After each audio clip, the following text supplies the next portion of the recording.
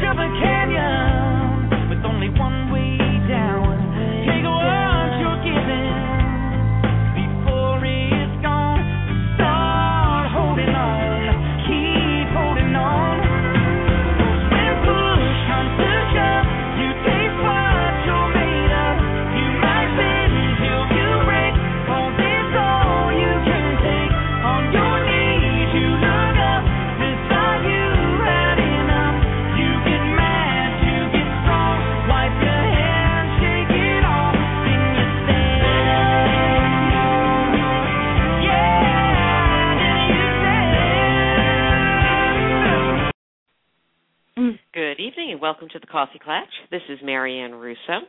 I want to thank everyone for joining us tonight. Our tweet chat is open. I don't think it's moderated, but you can go over there and meet others with the hashtag TCK. Tonight, my guest is Cheryl Arutt. She is a clinical forensic psychologist, and she has worked extensively with victims of violent crimes and sexual abuse, and she really helps people put their lives back together. She's been using a technique, EMDR, which is eye movement desensitization and reprocessing, which is really showing great promise and helping a lot of adults as well as children. And I think, a lot of families with special needs also have a lot of stress. And on top of discussing post-traumatic stress disorder and EMDR, we're going to be talking about what type of parenting techniques we should be using to reduce the stress and to alleviate a lot of these problems. So welcome, Dr. Cheryl Arutt. How are you? Thank you so much. It's good to be here. How are you? I'm terrific. There's so much for us to go over, and I hardly know where to start with you. I wanted to talk about, for you to tell us a little bit about yourself and what you've been doing in your practice. And, I love the fact that, when you wrote me today, you had mentioned that, that parents really need to focus a little bit less on constantly trying to make their kids happy. So why don't you tell us a little bit about yourself and, what we should be doing? Okay, I'm a licensed clinical and forensic psychologist, as you said, and I've been working for many, many years in the area of trauma and PTSD. And this is something that has led me to start to develop some of the skills working with EMDR with trauma, which has been very exciting.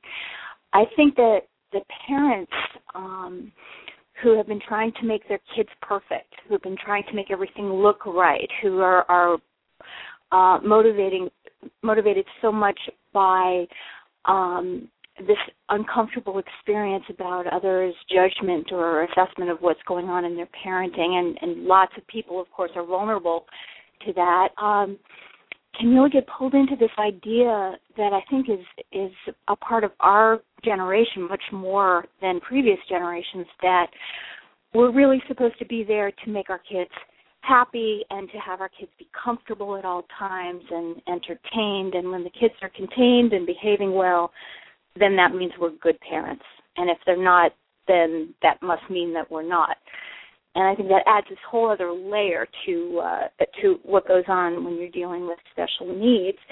And I know you've covered a great deal about meltdowns and soothing skills and those kinds of things, which I know you've done quite a lot about that. But what's really interesting is how those things dovetail with PTSD and with trauma. Because what happens when people get an experience that overwhelms their capacity to cope and overwhelms their capacity to soothe themselves, the fight or flight system, which I know you and your listeners, I'm sure, know a great deal about already. PTSD is when the fight or flight system gets disconnected from the present. So you're still in the trauma and can't tell when you're safe. And that's right. And PTSD. Yeah. I'm sorry. Go on. No, I was going to say, and that I think is what's so confusing, because I think people think of post-traumatic stress disorder only in cases of, rape, abuse, crimes, really serious events. And, yes, I mean, obviously, there is post-traumatic stress after that. But, you brought up two great points with special needs families. There is that stigma. And, raising a special needs child, you have to get thick skin. You have to prioritize your life. And, also just the stress of educating these kids. Like I've said before on the show that, there have been studies that parents with special needs children have cortisol levels as high as war veterans. It really does pertain to us and to our children. So, I wanted to go back to what you were saying before about always trying to make the kids happy. I think that really pertains, I know for myself, I think more for the siblings. I think that sometimes we feel so badly and so guilty for the siblings having to deal with a lot of the issues that we do that. How does that work against us? Well, I think that first of all, I want to say I think it's a really normal feeling. You want to be able to give to all of your children, and you want to be able to enjoy your children. And it's very, very difficult if you are in a situation where there is a child who requires so much, and so much of what is required is, in the context of some of these very high cortisol kinds of situations. I think it's really normal and understandable to feel bad that you're not giving the attention to some of the other children, or expecting them to, they'll be okay, or they need to understand that this is what this sibling needs. But I think another double whammy for a lot of parents is that they feel guilty about wanting to enjoy that other kind of time, or worry about favoring the kids who are easier. And I think that is something that's very hard for parents to talk about or acknowledge. And so I kind of want to just put that out there also, that is, it's a setup really where no matter what you do or no matter what choice you're making, there is a way of construing it for yourself where you feel bad about something that you're doing or not doing. And that's why I think that we're talking today about trauma and about processing things in a way where you can adaptively kind of cope with the bad things and difficult things that have happened, which may be big T traumas, as we call them, like rape and combat stuff, and sometimes we call the other kinds of traumas little T traumas, and it's not meant to be a minimization of those, but they don't fall into the usual category that people think, oh, yes, that's a trauma. But when these other things happen, particularly if they happen over and over again, they do cause the same kinds of symptoms that you commented on. Well, what differentiates post-traumatic syndrome disorder from severe or chronic stress? I mean, how much of it is physical? You spoke before about, when you get stuck in the flight and fight. And, that's when your adrenaline is pumping, your cortisol is pumping. And I know that for a lot of people, for my child, basically that is what she had. So how much of it is physical, and then how much of it do you think becomes just emotional, for fear of going back into that state? Because anybody that's had that panic and anxiety, that physical feeling, I know a lot of these kids, they're just in a panic that they're going to feel it again. Mm-hmm. And we call that anticipatory anxiety, and that does happen, the panic of what if it happens, or what if it happens and I'm in a situation where I can't get comfortable or safe, or I'm trapped, or I make a scene, or, and this is a lot of people who have panic attacks have this kind of thing too. The fight or flight and the cortisol and all of that you spoke about is something that we are all hardwired to do. This is the most ancient part of our brain, and it's really adaptive for certain things. And it was most constructive, I think, in ancient times, like when, a big, tiger or something jumped out at you and you needed to fight or run and not think carefully about what to do next, but just react. That kind of wiring is really, really useful. But we're living right now in a really exciting time because we're learning so much from the functional MRI machines and from the ways that we can now study the brain while it's working, which is really only, I think, in the last 20 years or so. And what we're learning is that when we go into fight or flight, the blood flow and the activity in the part of the brain, the prefrontal cortex, that does things like looking at consequences and weighing different options and selecting the best one and being able to stop and think and respond, that part goes completely offline when we go into fight or flight. And that's not just special needs kids. That's all of us. All of us have had moments when, we may be normally very, mature or smart or capable, and we react in a way and say, what did I just do? And that's an example that can really happen to anybody. And the neuropsychiatrist who's written quite a lot about this, Dan Siegel, wrote a fabulous parenting book called Parenting from the Inside Out, and he used a lot of his mistakes as examples. He called it going on the low road instead of on the high road. And when he got to that reactive place, and I think it's been comforting for parents to kind of see that, even if you know a lot about this stuff, that human beings are not perfect, and, it makes things very accessible. But right. What we're learning about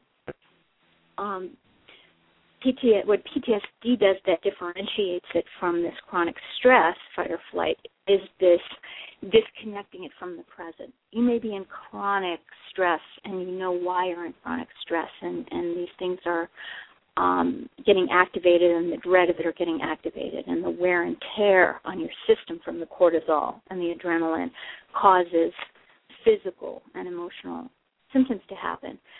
But when people go into PTSD, their bodies forget how to sort of stand down and go, okay, you know what? That stuff is not happening right now. I can chill out. I'm on vacation, or I'm, it's a calm time, or it's bedtime and everybody seems to be asleep and I can relax. And you catapult yourself into either the what ifs, or you feel a re-experiencing, or you have intrusive kinds of sensory experiences where you either feel like the really bad thing is happening to you again, or it keeps playing like a movie in front of your eyes and you have trouble concentrating, or you go the other way, like a loop, numb right. out. Yeah, exactly. And so does there need to be an event, a specific event, to have post-traumatic stress disorder? That has been a source of controversy and discussion. It's a lot easier when there has been an event. But everyone's hell is their own. I believe that Bessel van der Kolk said that most recently, that you can't really, it's interesting. People want to judge what's a real trauma or what's a real bad thing, and it's funny if you get a group together of trauma survivors who've all had like big T trauma, and you put them in a support group, they all sit around and go, "Oh, yours was much worse than mine," and nobody feels like they really like theirs was really that bad, but the person across the room thinks theirs was worse. People have very little ability to gauge or judge what can cause another person to go into a traumatic reaction. And this can be, for different people, they can have different things, but we're looking more, I think, at what the brain then does with it and how people are able to function afterward. Are they able to take care of themselves and relax? Are they able to shift gears? Are they hypervigilant? Are they always on guard, watching? They don't want to be surprised. Those are some of the PTSD-like kinds of things. Yeah, because I think, maybe some people are just more, differently wired. Where, for one, it may take a big T, a major, horrible event, and for others it just could be, their lifestyle. I've often wondered if, some of these children, I know that Dr. Richard Hall and many others have done a lot of work on this, of, prenatally affecting a child, that a child pretty much is born wired for post-traumatic stress disorder from the mother having such high cortisol levels. That can certainly affect it. And also nature in terms of our character. There have been studies in, perinatal studies in the nursery, in the hospital, and startle response varies dramatically. You can make a big noise, and some kids will sleep through it, and others will, jump as newborns. Right. I mean, I know that was the case for my child. But there are, like we're talking about post-traumatic stress, and, also, we're talking about special needs parenting, and I think to some degree, when you have a child with, significant needs, that really I feel like we are in a post-traumatic stress disorder type of a life. And you talk about, your work with EMDR, and you talk about the importance of regulation and soothing. So why don't you give us some tips on that? And then, I'd like to go into EMDR and what it is, because I think a lot of people have heard it, but I don't think people really know what it is and how effective it could be.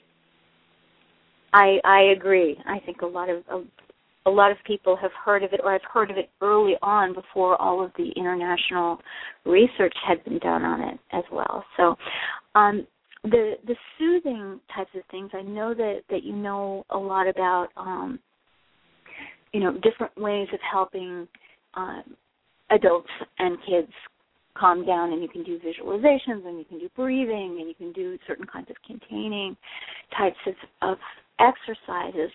We actually one of the things we start with EMDR is gauging whether people can shift gears when they are calmer to be able to think in a positive or constructive way, whether there is whether there are any pathways in there that are able to do that. Because if someone is not able to do that at all, for example, if they chronically, constantly hate themselves without any little piece of something constructive, it is difficult to do EMDR. But fortunately, most people have, even a little footpath of something constructive. And what we've been finding with EMDR is that the way of thinking about this is that, first of all, Francine Shapiro, who created EMDR, sort of discovered kind of by accident that rapid eye movement, bilateral stimulation to the periphery of the body could cause upsetting things to become less so. And it's kind of interesting when we think about the wiring of the fight-or-flight system, because all of the things that amp up the fight-or-flight system are on the midline. Your throat, your heart, the pounding chest, the feeling in the pit of your stomach. And the peripheral sides are where the parasympathetic system is that calms that down. And we do rapid eye movement in our sleep. And there have been studies that if you let people sleep but you deprive them only of the rapid eye movement phase of sleep, they start getting crazy. People, it's as if there's a part of that helps facilitate a kind of a digesting emotional content. And I think that's kind of an interesting sidebar to this.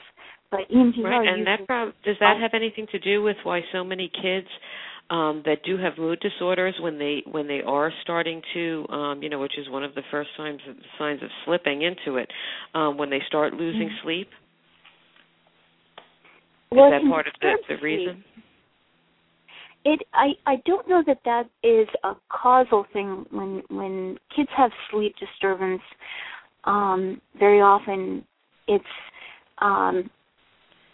in part because of the mood disorder. When they are not distracted and when they're just with themselves, the worry or the negative feelings that they have, I think they get stronger, and they can also have nightmares and things. And then, of course, it does become a vicious cycle where then that creates sleep deprivation, and then they get it's harder for them to use the skills they have, and then that, but I don't think it's about the deprivation initially, because if you don't selectively remove the REM sleep, your body will make sure that you get a certain amount of REM, no matter how many other phases you get, from what I understand. But so what is EMDR? Explain to us really what it is, because I think people really don't know what it is and how it's performed, how it's done. EMDR stands for eye movement desensitization and reprocessing. And Dr. Shapiro now says that if she had known what she knows now, she would simply call it reprocessing therapy. But that's what she called it then. So we have EMDR. It's an integrative psychotherapy that has been researched extensively, and it's been proven effective for the treatment of trauma.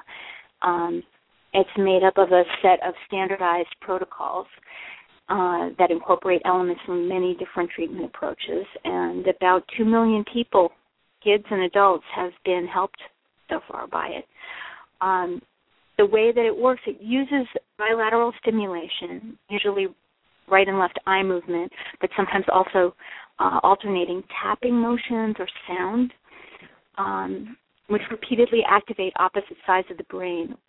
And what it seems to do is release emotional experiences that have gotten trapped in the nervous system. And basically the idea of it is that it seems to move information that is traumatic, so that your own brain can take over and reprocess it constructively. It's kind of like if you think about a memory that happened a long time ago that is not a trauma memory, it feels far away. It feels it's faded a bit. But if you think of a really traumatic memory and you touch on it, it has a freshness about it and an immediacy. People can start crying immediately. I mean, there's something undigested about that. And it seems that these traumatic memories can get stuck with all of the original feelings and sensations and images and things from the original event. And it doesn't get digested. And what this seems to do is it seems to move the information to a part of the brain where the brain goes, oh, yeah, I know how to do this. And it turns it into a regular memory, in a sense. And this, the negative belief that often gets stored in there, too, about the self, that, the bad thing means that incompetent, or I'll, I can't do anything right, or I'll never be safe, or whatever the negative belief about the self. As the information moves and is reprocessed in a very gentle way that is not, nowhere near as stressful for the person going through the treatment than some of the other types of trauma therapy people have done, like exposure therapy and, other ways. This one, it kind of, the brain starts to supply some different ways of thinking about what has happened, and it sort of changes it from feeling like you're still in it to, wow, that was really tough, and I'm glad it's over, and there are these, and I'm really strong. I'm really positive beliefs start coming up. And is this all done really through talk therapy, or is it computerized? How is this done? It's not really done through talk therapy. EMDR can work with all kinds of therapy. It works well with cognitive behavioral therapy, with psychodynamic therapy, family therapy. There are many different approaches that can use this as a tool. But EMDR is, a lot of people like it because you don't really have to talk about what's going on. I know that this is sounding kind of too good to be true in some ways, and I think I should just tell you that when I first saw Dr. Shapiro talk about EMDR, I was a graduate student, and it was many years ago, and EMDR was very new. And I thought, this is way too good to be true. How could you possibly, in a session or two or three, make people's upset go away, which is basically what she was doing. Right. And it actually works. It's extraordinary. And and I've heard that from people that have used it on their children that have been traumatized through severe medical issues, surgeries, accidents, and I'm telling you, they have told me it is the most incredible thing. What was interesting was that one person had told me that their child was too young to remember the trauma, and that it took a little bit longer for them because they couldn't identify what the cause was. So is it important for the person to be able to identify the reason for their trauma or their post-traumatic stress? Well, it's not necessarily a verbal therapy, and there are some different ways that we've adapted, that it's been adapted for children. But because there's sort of a dual awareness of what happened then and what's happening now that can be hard for children, which very often the children can work with it, having a parent tell the story about what happened to them and have them be in the room with the parent and either drawing or having the EMDR therapist do alternate tapping while the child is listening to the parent talk about what happened. And there are ways that older children, if they're not very, very young, it's almost like playing a game with a therapist where they think about the thing, when they were in the hospital and how scared they were or what was done. And they can follow, sometimes they use puppets or things. This can be done manually with fingers, where you're positioned in a certain way, and an adult would basically cue up in their mind a particular event that they were targeting, that we've measured about what the degree of upset is about it, and also measuring the negative belief that has become associated with it. And then they basically cue that up and are willing to just let whatever happens happen in their mind. They don't try to hold it in their mind. They don't try to do anything in particular, but it's almost like being on a train and just kind of watching the scenery go by or watching a movie. They follow with their eyes. They follow the eye movements while their head is still, and they just let whatever happens. And they look, from the therapist's point of view, it looks like they're watching this really intense movie because their brain is playing all of the different connections around that, and sometimes they release old feelings or upset or things. They may cry or they may feel some things for 30 seconds or something, but the therapist will stop every few minutes and check in just to make sure that the information is moving. But the person doesn't have to tell everything that's going through their minds. They don't even have to tell most of what is going on, and it still works. It seems like just a very safe place for them to go revisit that pain. And you mentioned tapping. Is tapping always a part of it? Because, we've tried tapping. I took my daughter, and it really was incredible. I mean, we didn't stick with it just because of the distance to have it done. But is tapping always a part of the EMDR? Tapping can be. I actually, when I do EMDR I use a light bar. It's sort of like an LED. They have them in the, like, they're not quite as, I find the ones that were in the back of cabs kind of annoying back in New York. But this is like a light bar that just has a straight line of light that your eyes can follow, because what they found was that people started developing shoulder issues when they were doing a lot of these arm motions with a lot of people all day. And when they manufactured these light bars specifically for EMDR, while they were at it, they included the other sensory information. So there's a headphone thing that does alternating tones, and there are these little vibrating eggs that alternate on the sides. And some people like to use all of them, or there's one in particular. If someone is, for example, visually impaired, the sound and tactile ones will work and will alternately stimulate the body. But most people prefer to have the eye movements, and just the eye movements alone will work.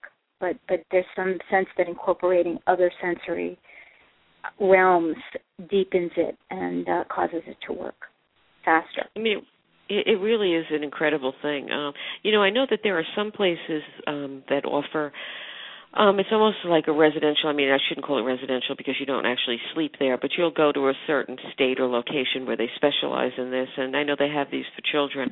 I don't know much about them. Have you heard of places like this? How would a parent find for themselves or for their child somebody that's really qualified in doing this? Because there are places where you go, you stay at a hotel, and you bring your child there, or you go there every day for maybe 3 or 4 days, or whatever the case may be. Yes, and some of them are day treatment programs or programs where you'll go for a short period of time. Because the thing about EMDR is that it works very rapidly. It's not something that takes years. You actually can see a really big difference kind of rapidly. But the quality control issue you're asking about, I think it's very important to know about EMDRIA, which is the EMDR Institute. And they are sort of the quality control people. They do the trainings and set the levels of training for EMDRIA trained and certified therapists. And so by going through and actually their website is a wonderful place to start. It's EMDRIA. Is it .com or .org? I should find that out. But they are, if you even Google EMDRIA, you can easily find their website. But they have a list of therapists all over the world who have varying levels of certification and training.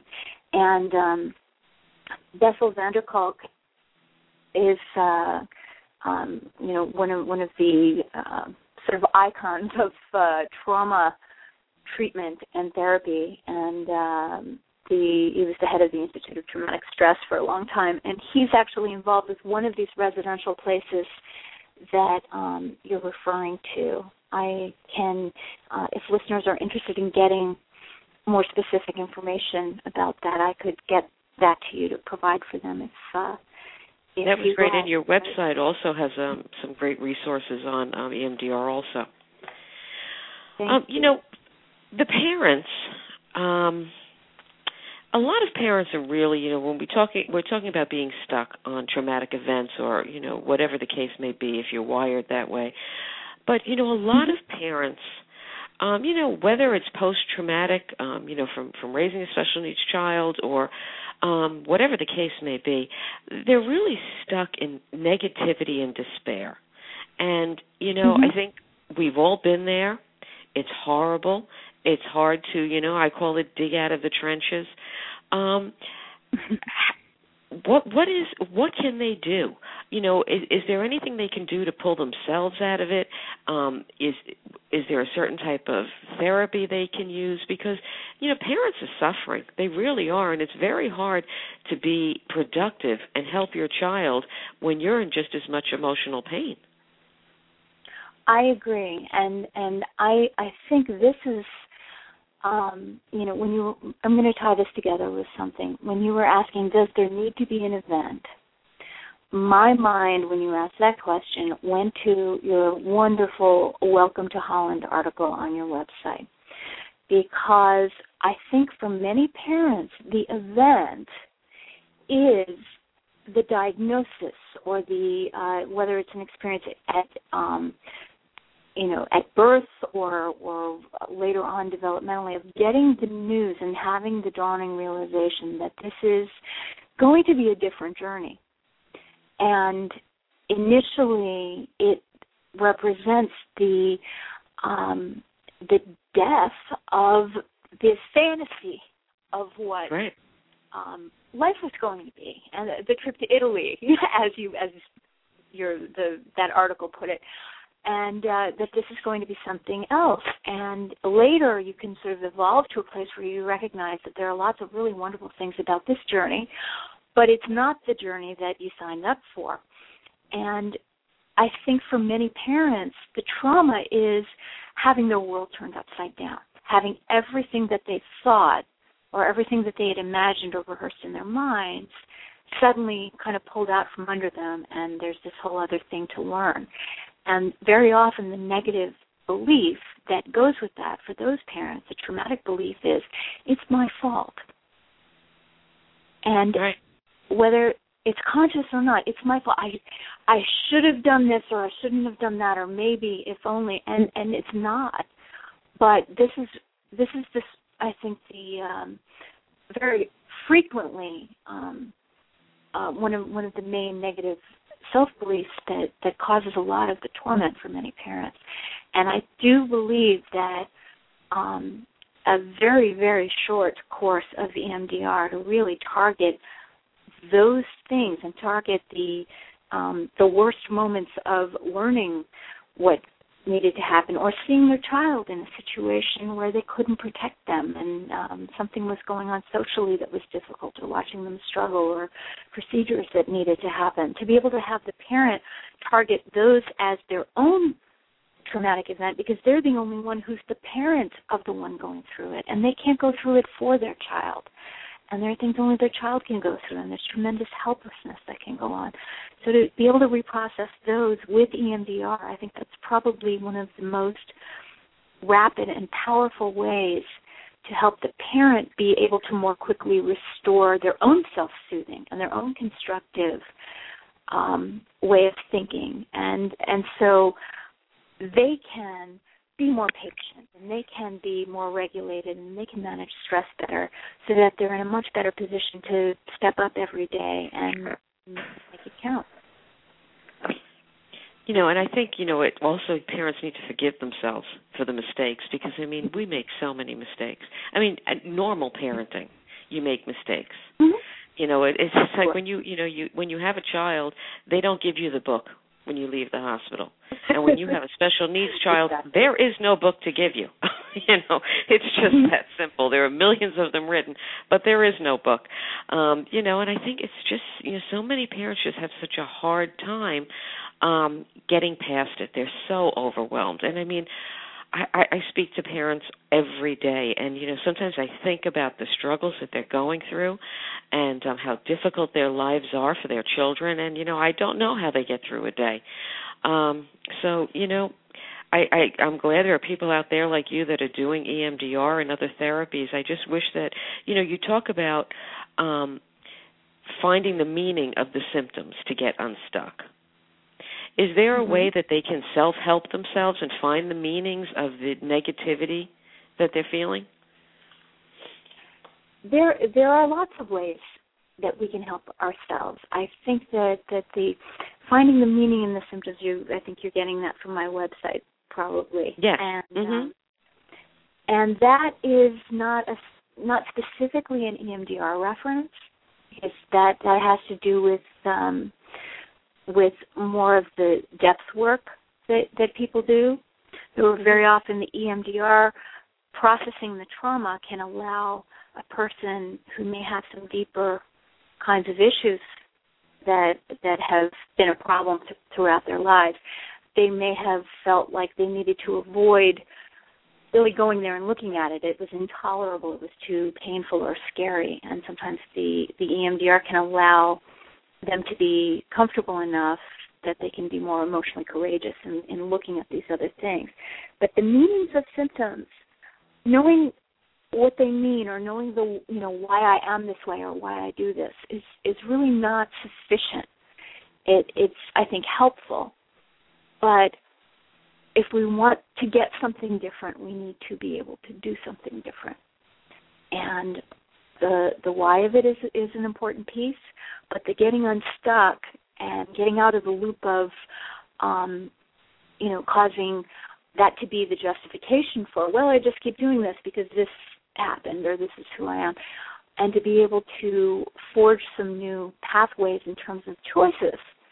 Right. That's what really gets people into a better situation. And bringing this back into the brain imaging things that we know now, we have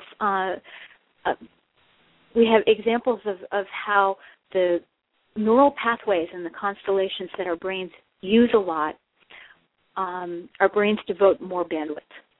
So you have these sort of super highways of things that we're in the habit of doing all the time, and these little kind of trails of things that we're not in the habit of doing. So those can be great, like expertise in something or playing the piano really well, or those can be bad habits that we have a lot of neurons devoted to.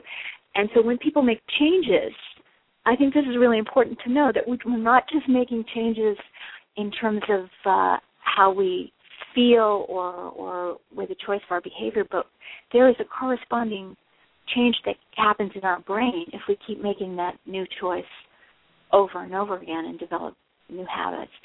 So parents can do a lot of things on their own. I know that there are parents of special needs children in particular are wonderful at being advocates for their kids and learning and researching what their kids need. I think what's challenging very often is, what about me? What about taking care of myself? And that, again, is challenging for any parent, but especially this. So I think that if you get really great professional tools for your child to help them, to invite the parents to think that, aren't you equally worthy and aren't you equally deserving of getting the best tools you can for yourself? And we talk all the time about, I make the analogy to the stewardess that tells you to put your oxygen mask on first, and that goes for your own sanity, your own psychological health. I mean, therapy is your oxygen mask for a lot of parents, and there's no shame in saying, I need help coping with my life in this situation. And I agree with you 100%. I'm a really strong believer in free will. I think there are some things that are, there could be some fate, but basically there's free will to make changes. And, I'd really hope that parents start thinking that way and start thinking they have control over their negativity and their emotions. It's tough, but the way you look at it is really going to change a lot. So, I'm really glad you came on. I'm really glad that, you're finally someone explained to us EMDR, because, what is the research showing? I mean, how effective is EMDR? It's extraordinary. It is EMDR is now recommended as Category A, strongly recommended by the Veterans Administration and Homeland Security for treating combat trauma. And wow. That. It is probably the most researched and most highly effective technique for treating post-traumatic stress. There are a number of studies in multiple countries looking at different age groups, looking at different types of traumas. And there are actually on EMDR's website, there is an area that has compiled the research, and anyone who's interested in looking at that, they have the specific research studies and the outcomes and all of that. One of the things that I found in my own practice that's been very interesting has been that when you use this technique to target the node, kind of the central node of the trauma, and that starts to move, the reprocessing continues after someone leaves your office. And it tends to generalize to other things that were upsetting that no longer are. It doesn't change actual threats. Like if you're in a real dangerous situation now, it's not going to cause you not to be upset about that. But there are ways in which, for example, we reprocessed some trauma. Someone I was working with, that person had a phobia that they hadn't talked to me about, but they had a phobia because of something that was present during the trauma as a child. And when we reprocessed the trauma and that distress went away, that person went on vacation and the spouse said, "Oh, look at that. You used to be afraid of this and you're not anymore. That's amazing. What's going on?" And the person came back in and said, "I don't have this phobia anymore. This is incredible." And actually said, "I have this other thing I'm afraid of too. Can we do EMDR on that?" And then that phobia went away. So, is this covered at all by insurance? It is covered by insurance. It is considered an evidence-based therapy, which insurance wow, that's great. Are really liking. I think EMDR is working with some managed care companies to get them to be covering it because some of them haven't been as quick to cover them. And there are people, as I said, who have that first impression I had almost 20 years ago of, "Oh, sure, this is too good to be true," before the data actually really backed it up. And so people don't really know too much about it. But the more people look into the actual current research and what people who are really respected in the area of trauma and helping people with trauma, it's astonishing. It is really astonishing. That's what I've heard. I really, that's what I've heard, especially for the parents that have told me about this for their children, which is why I was so glad that you came on. I'm really, so grateful because I think it's just another tool that parents are not utilizing that could really change their lives and their children's lives. So if you want to go and check out everything that Dr. Arutt does, you can go to www.DrCherylArutt.com. She has a fantastic website that has a lot of information on EMDR and about everything else that she does, because you do a lot of other work too that we didn't go to, in vitro fertilization counseling and couples counseling. So again, I really want to thank you for joining us. I really appreciate it. And thank you so much for inviting me on. I really appreciate it too. It was great to speak with you. Well, terrific. So EMDR. Check it out, and it is EMDRIA.org is the website that you were talking about before if parents are going to be looking for a reference for their child, a recommendation for their child. So, again, thank you for joining us. I am so excited. We are launching our new network on a week from yesterday, next Tuesday, September 6th, and Dr. Lynn Kenny and I are going to be kicking off the network with Talking Parenting at 9 o'clock at night.